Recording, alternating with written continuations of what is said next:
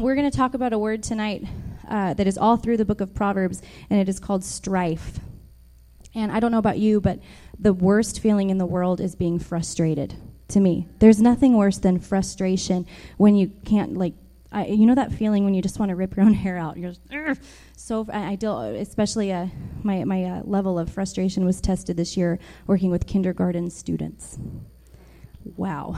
So because I'm a word person, I'm a total word freak, I looked up the definition. And the definition of strife is angry or violent disagreement between two people, an act of contention, fight, struggle, exertion, or contention for superiority. And because I'm even more of a word geek, I looked up the synonyms. And I couldn't list all of them, but I listed most of them, so I'm going to read them to you because I love words. But synonyms for strife: clash, competition, contention, altercation, disagreement, dispute, divide, fissure, a falling out, fight, hassle, quarrel, incompatibility, animosity, hostility, and this one got me, war or warfare. So the scripture that is the main text tonight that the Lord gave me is Proverbs 17:14. I wrote 4 down in my notes. That is wrong. So 17:14. So the beginning of strife is like releasing water. Therefore, stop contention before it starts. And so I was even sharing with my dad as I began to prepare tonight's outline. I feel like Proverbs is actually a really difficult area to study and to teach from because it's so rich. And I can't get up here and read the entire book of Proverbs to you. And I had like four pages of notes, and I was told you need to pare that down.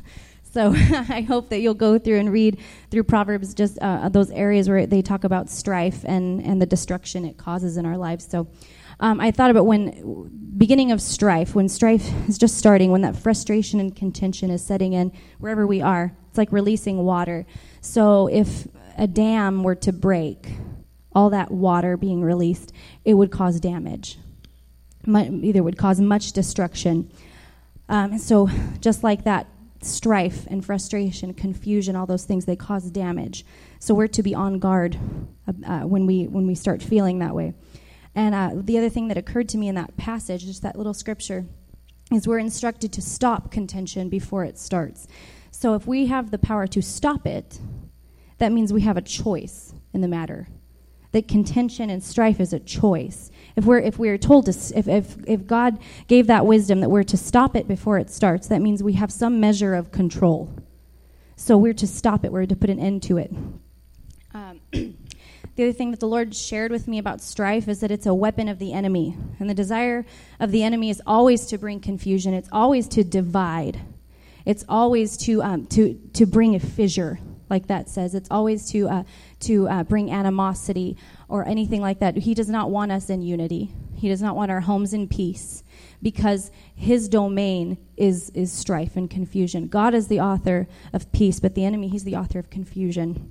So it's a kind of a funny story to share with you, and my mom would probably be horrified that I'm telling you this story, but I'm going to tell it anyway. When we were little, I'll say it really, really quiet. When we were little, we were fighting, and I just remember this really vivid memory.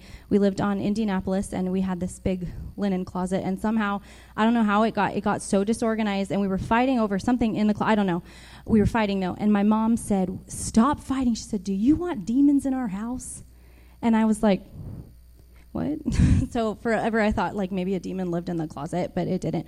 But that's just my little brain. But it took me years to sort of understand what she was saying, and it was so much wisdom that she was teaching us that when we allow contention and we allow strife, that's the enemy's territory, that it's like we're opening the door and saying, "Hey, come on in, mess with me."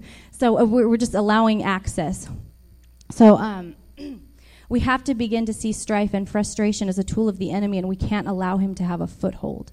So if we can stop contention before it starts, that stops the enemy's plan to bring division. So the next scripture I wanted to share with you too is in James, and I think the book of Proverbs and the book of James just go really well together. I kept finding myself going there for the New Testament. James 3:16, "For where envying and strife is, there is confusion and every evil work." So people say that for drug addicts, that marijuana is a gateway drug.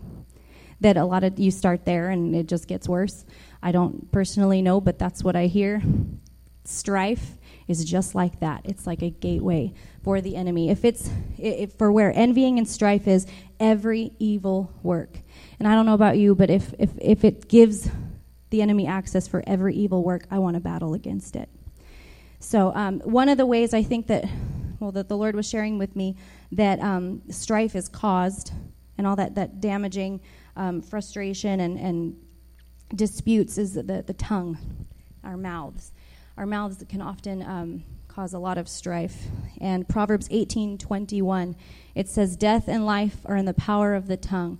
And just like when God created the earth, through wisdom, his words spoke, and the earth was formed. Our words have creative power.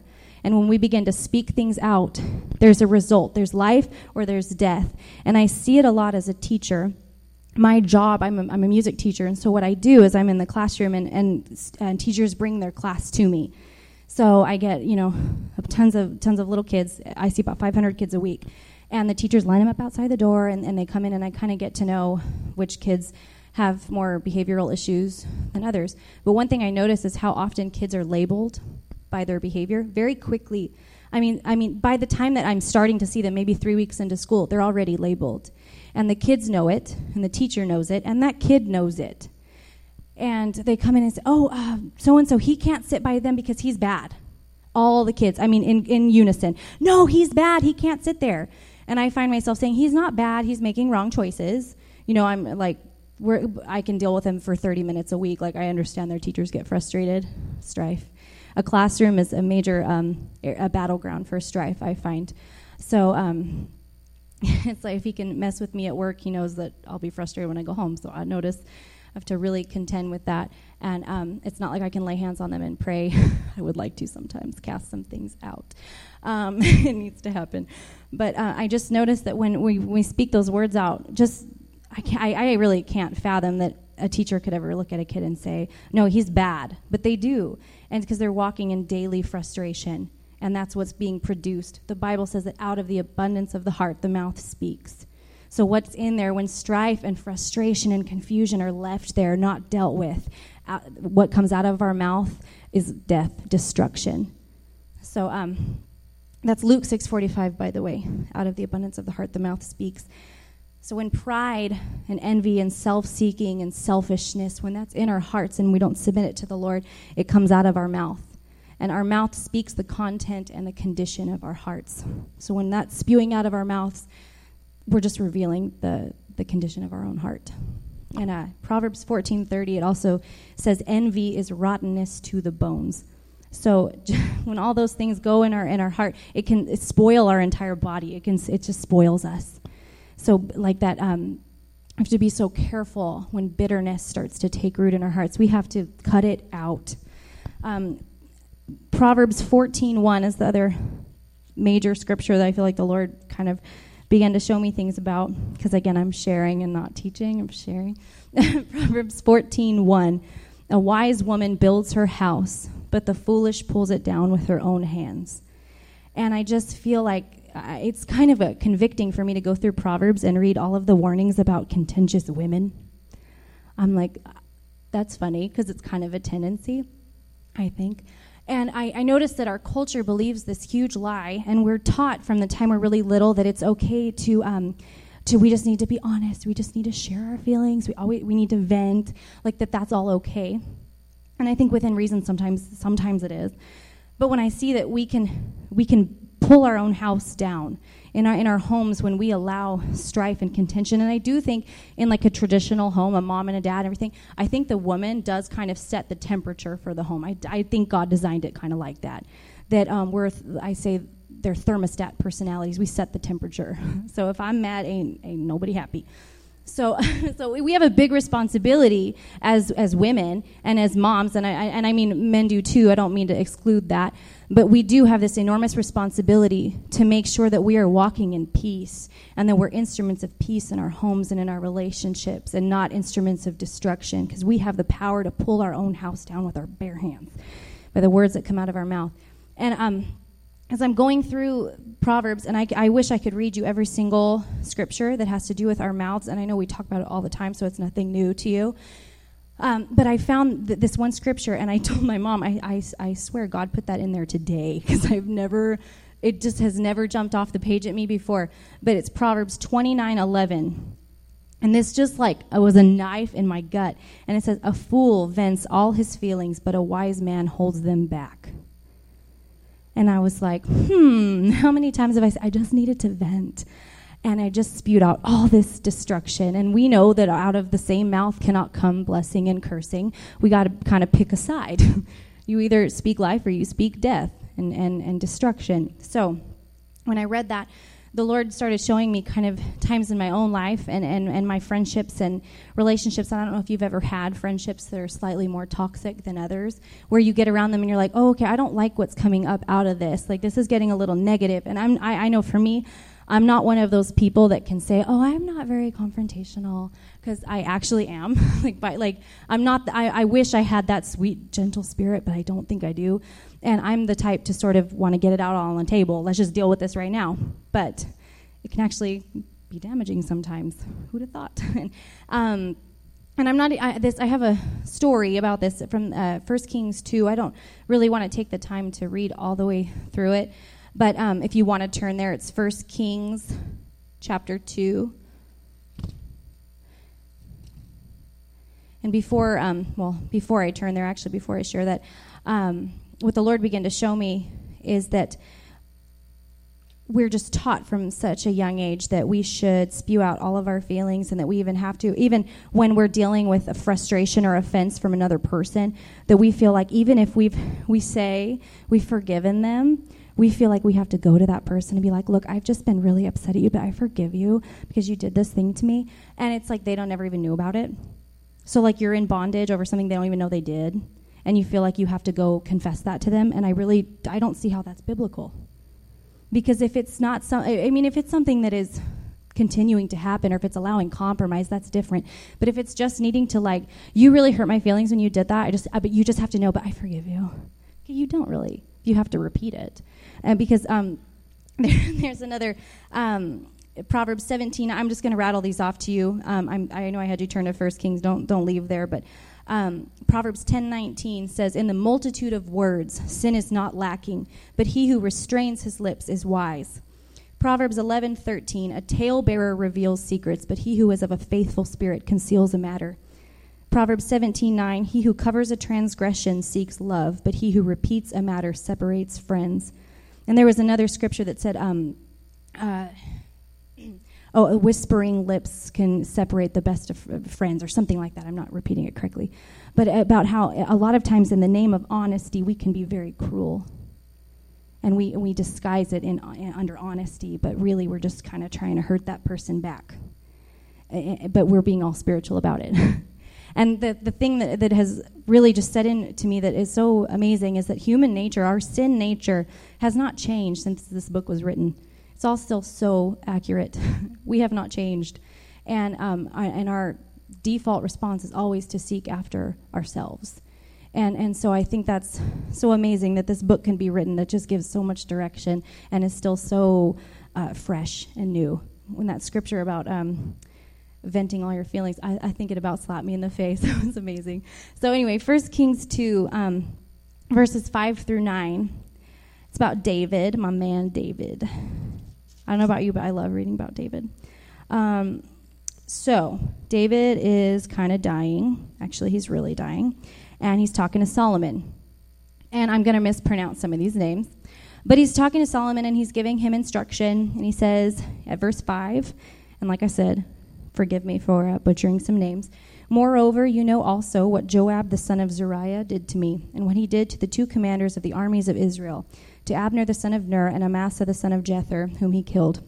And he shed the blood of war in peacetime, and put the blood of war on his belt that was around his waist, and on his sandals that were on his feet. Therefore do according to your wisdom, and do not let his gray hair go down to the grave in peace, but show kindness to the sons of that dude, Barzillai. That's not a baby name, the Gileadite, and let them be among those who eat at your table, for so they came to me when I fled from Absalom your brother. And see, you have with you Shimei, the son of Gera, a Benjamite from that place that I can't pronounce either. I just don't want to say it wrong, so I don't want to say it at all. Who cursed me with a malicious curse in the day when I went to Mahanaim. What is that? Mahanaim? Yeah. But he came down to meet me at the Jordan, and I swore to him by the Lord, saying, I will not put you to death with the sword. Now therefore do not hold him guiltless, for you are a wise man and know what you ought to do to him, but bring his gray hair down to the grave with blood. Those are some really morbid words. But I think David had a lot of wisdom, because David knew when to let things go for a little while.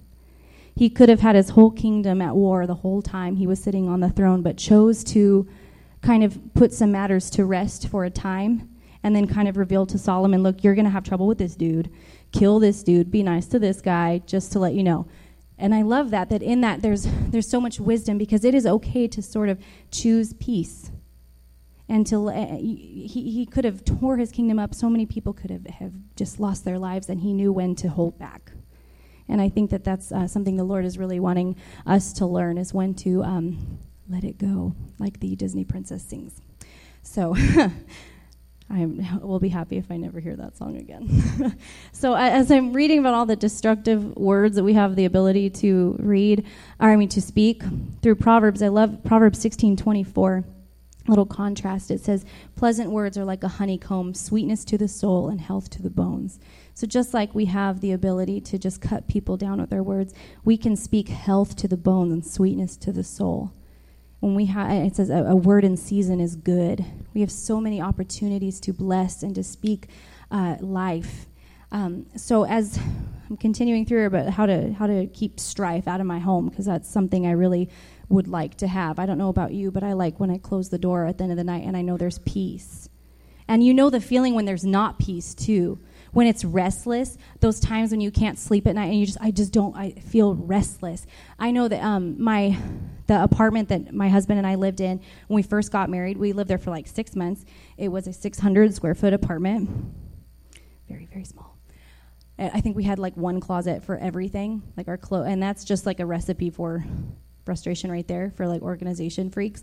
But I remember feeling like, and it wasn't that we were fighting or anything, we were actually very happy, but I feel like there was like the remnants of strife in that place. And now I have more understanding that I wish I would have known at the time that we could have just prayed and taken authority over that spirit of frustration, but it was there because I never slept good there. I feel like it was never peace. I never really had that feeling where it's like, oh, okay, just I can feel the presence of the Lord. And we can cultivate that in our homes. It wasn't there. And I wish I could have done a lot of things to change that back then, but I was really young. So we ended up moving, and I remember feeling like, okay, this is what it's supposed to feel like. Like whatever was there was not good. So anyway, we have so much authority that we don't know that we have, that we can tap into just to declare peace in our homes.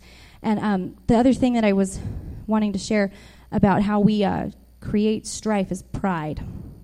And pride gives birth to strife. Proverbs 13:10. Let you turn there. Proverbs 13:10 says, by pride comes nothing but strife, but with the well-advised is wisdom. I would like to be the well-advised. I would like to have wisdom. So if you can turn now to James 3.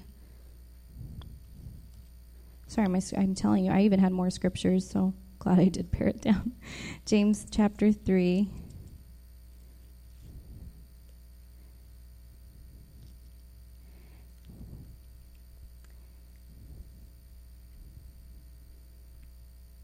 The fruit, where am I at here? 17 and 18, sorry. James 3, 17 and 18. I can speak English. But the wisdom that is from above is first pure, then peaceable, gentle, willing to yield, full of mercy and good fruits, without partiality and without hypocrisy. Now the fruit of righteousness is sown in peace by those who make peace. So that's really interesting to me. We're supposed to be peacemakers. Matthew 5:9 says, blessed are the peacemakers, for they shall be called sons of God. We have a responsibility to be instruments of peace.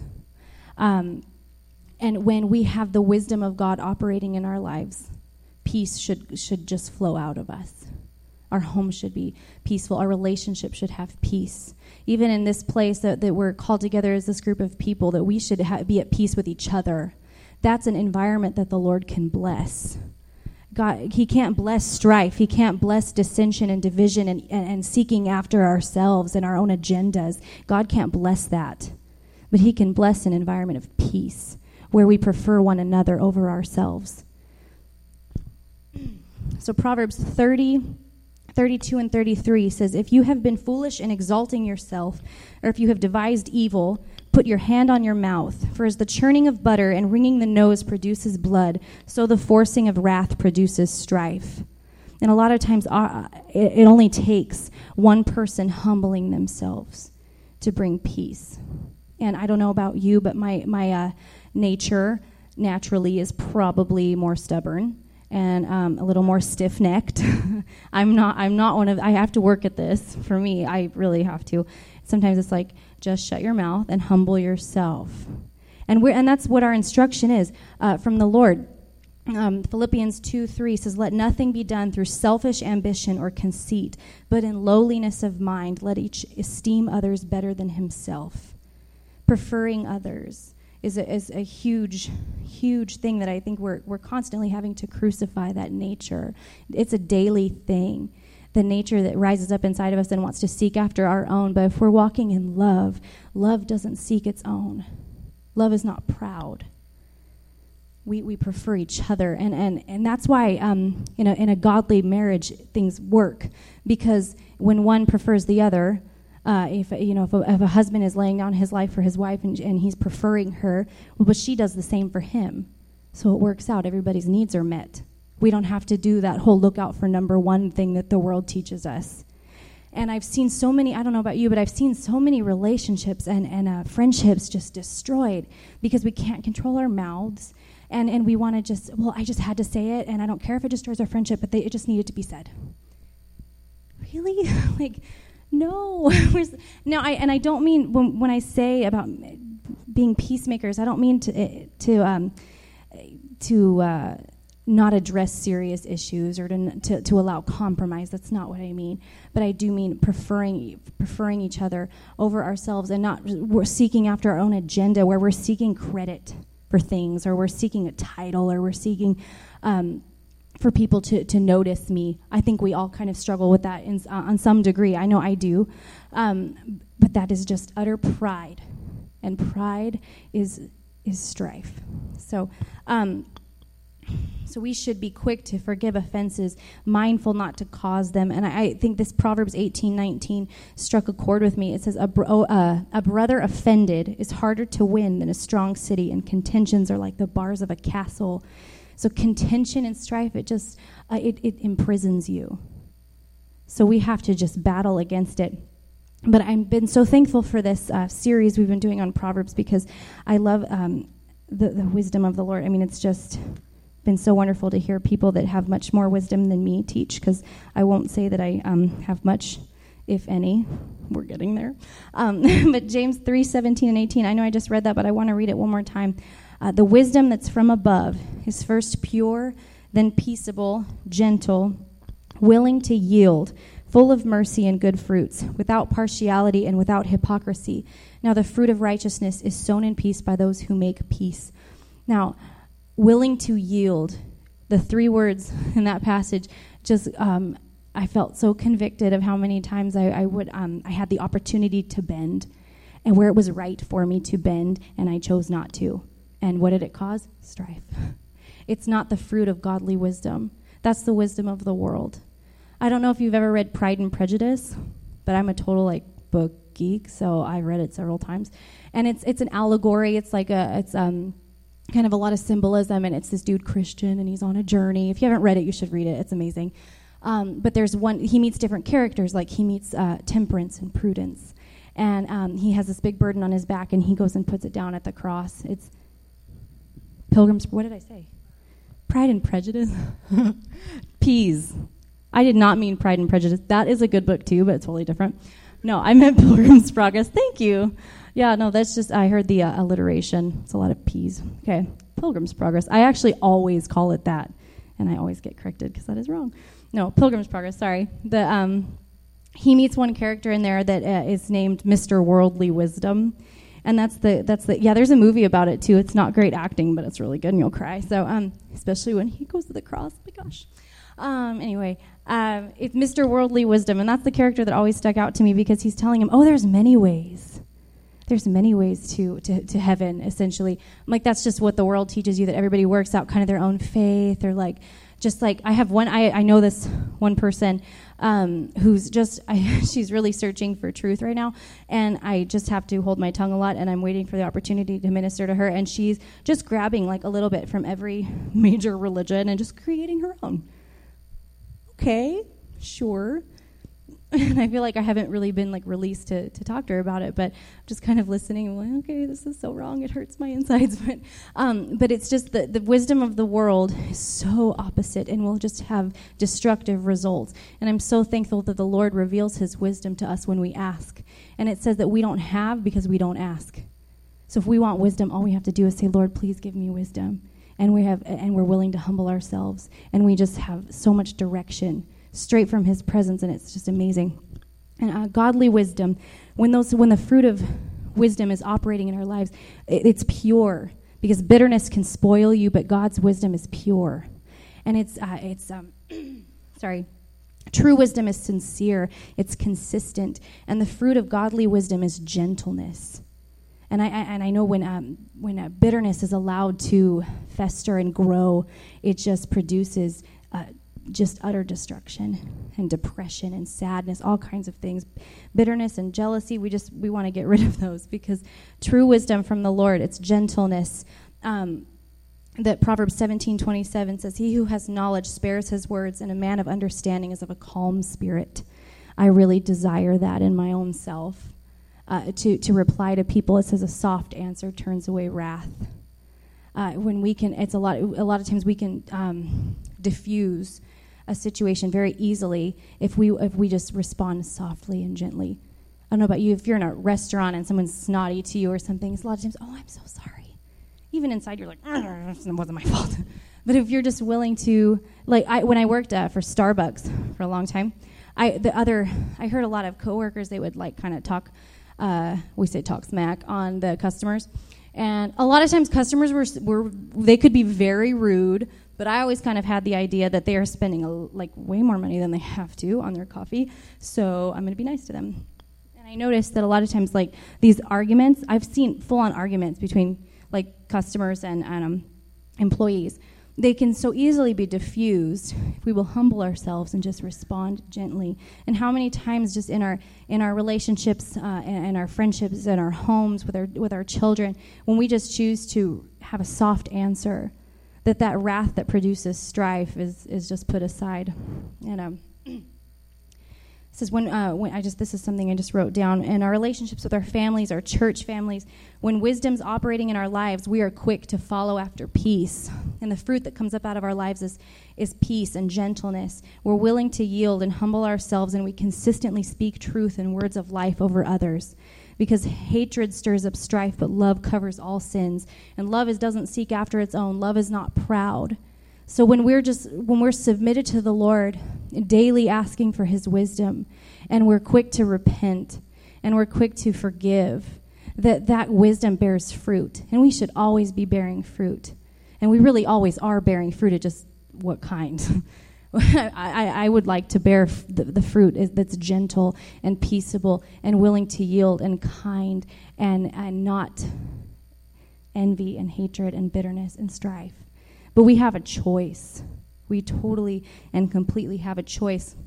And just really the last thing that I want to share is we can really set our environment for peace, or we can set an environment for destruction. A lot of times we make really bad decisions that cause strife, and there's nothing better than when those decisions, even if it's a long road to undo some decisions, there is nothing like that feeling of peace that comes when you know it's over. I know people, they buy things we get into these big houses and we think I just love this house so much, and then you know that you're just overbuying just by a little bit, and it's just a recipe for strife. It's just a recipe for frustration when we kind of we get in over our heads. I know I do the same thing when I want to say yes to everything. Like, oh, I'll do that and I'll do this, and then I'm frustrated. Wonder why. And most of the time I notice that the Lord showed me, and this is like really transparent, that I will do a lot if I think someone's going to say, good job. Like, I'm a total words of affirmation kind of person. I like to be affirmed verbally. I like to get little cards that say, I just couldn't have done it without you. Like, I really find a lot of my value in that, and the Lord has really dealt with me about that. And I will go through the ringer, and I will say yes to stuff just so I can, like, you're the best. I mean, that's terrible. But it's so true, so I'm working on it. But it's better. The Lord showed me, and I mean, it's very clear in Proverbs, that it's better sometimes to just have less and have peace. That sometimes we want the form of prosperity, but then it's with contention. We want to look like everything's good on the outside, but inside it's just utter strife. Proverbs 21:9 says, better to dwell, this is that contentious woman again, better to dwell in a corner of a housetop than in a house shared with a contentious woman. Yikes. Better to live on the darn roof. Are you kidding me? Proverbs 21:19, better to dwell in the wilderness than with a contentious and angry woman. Yikes. Proverbs 17, we have so much responsibility. Oh my gosh. Proverbs 17:1, better is a dry morsel with quietness than a house full of feasting with strife. Yeah, and there's a ton. I could read you all of them. There's so many of that it is better to just have less than to have more with frustration. That God's calling us to walk in peace and calling it. He calls. That's our responsibility. We're to be instruments of peace. And the cord is caught. So our homes, they need to be places of peace, because that's a place that the Holy Spirit can move in. Your home doesn't matter what you have. Doesn't matter how old or how new it is or how grand it is or how small it is. There can be peace, and the Holy Spirit can move. And we can set an environment for worship. And we can set an environment for His complete blessing from heaven when there is peace. Because God can bless peace, but He can't bless confusion. He can't bless division. That's why we're instructed so many times to dwell in unity. So even as a church body, not just even in our own homes, but us all together, that the Lord has placed us by design in this place. I know for me, we are planted in this place. And when you're a family, like, you can't really get away from each other. I feel that way about this place. I love you guys. I love everybody.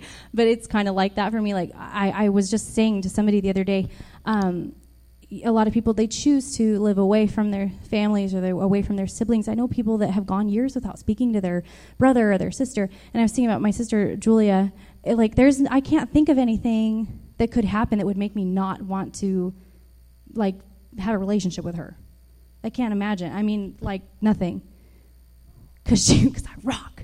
No, but I mean, it's true. I believe that's... I believe that's the attitude that the Lord wants us to have for each other. And I know that there's a time that the Lord moves people away, or that He moves you to a new place or anything like that. But I saw this little quote. Hopefully it's not like totally new agey or something. But it says, "You bloom where you're planted." And I was like, oh, I love that, because when you don't bloom and you don't begin to grow until you plant your root down. And I feel like the Lord has placed everybody here by design, and the way we interact with each other, God can bless it, or the blessing of the Lord is just stopped. The anointing can be stopped because of our own contention and our own striving for whatever, for our own agendas. But when we prefer one another over ourselves and we operate in unity, the Lord can just pour His blessings out on us. I know for the worship team, we know when we're really operating in unity and kind of when we're not. There's times when we're not. It's just we say we're just not like grooving or whatever. It's like such a music term, but it's the truth. And when there's, I feel like when the unity is here with us, and we prefer one another over ourselves, and we're working together, and there's no attitudes like, oh, she cut me off before I was done with that, or she told me not to sing, or whatever. When there's unity, or I didn't like the song, I don't want to sing it, or whatever it is. When there's unity, the presence of God is different here. Like, I remember when I think I'd been leading worship for about 2 years before I really made that connection, that my attitude has a lot of power. And I know the Lord is faithful, So even when things kind of aren't gelling, the Lord still shows up and his presence is still here, but it's it's just this different kind of anointing when there's unity and when we're all pulling together to go into the presence of the Lord. Sometimes I feel like the Lord has even shown me, like me as a worship leader, like with a sword in my hand, and I feel like it's like you have to fight for it sometimes. You have to fight for your worship, and you have to fight for unity, and you have to see even words people say that are kind of snotty or things that people say out of our own humanness that can bring division. We have to fight against it. We have to deliberately take a stand against it and choose unity, even when maybe it doesn't feel good or it's hard when we have to humble ourselves. That's why they have the whole phrase about eating humble pie. It doesn't taste good. Okay, those words sometimes taste like vinegar coming out of our mouths, but we have to do it. So when we begin to see things that way, that strife and frustration are literally a tool in the hands of the enemy, and he wants to take our peace, and he wants to cause confusion, and he wants to cause strife. But when we prefer one another, and when we operate in unity, and we let those contentions and those the strife go, and we just exalt the Lord, that his blessing and his anointing just pours out. And so in our relationships with each other, I just love that scripture. It's iron sharpens iron. And here it tells us, like, don't be friends with an angry person. It says that. And, the talebearers and the whisperers, don't associate with them. But iron sharpens iron. So it's like we have this responsibility in relationship with each other to spur each other on and to help each other grow and to be proud when some, we mourn when people mourn, and we are rejoicing when people are rejoicing, and we share in that together. And I feel like strife is this thing that we have to recognize as a tool of the enemy, and we have to battle against it and not get our own feelings hurt. And it's hard when you're in relationship with people. You get bumps and bruises. You really do. I mean, I know when you're a mom and dad, your kids hurt your feelings, and your kids get their feelings hurt, but it doesn't matter.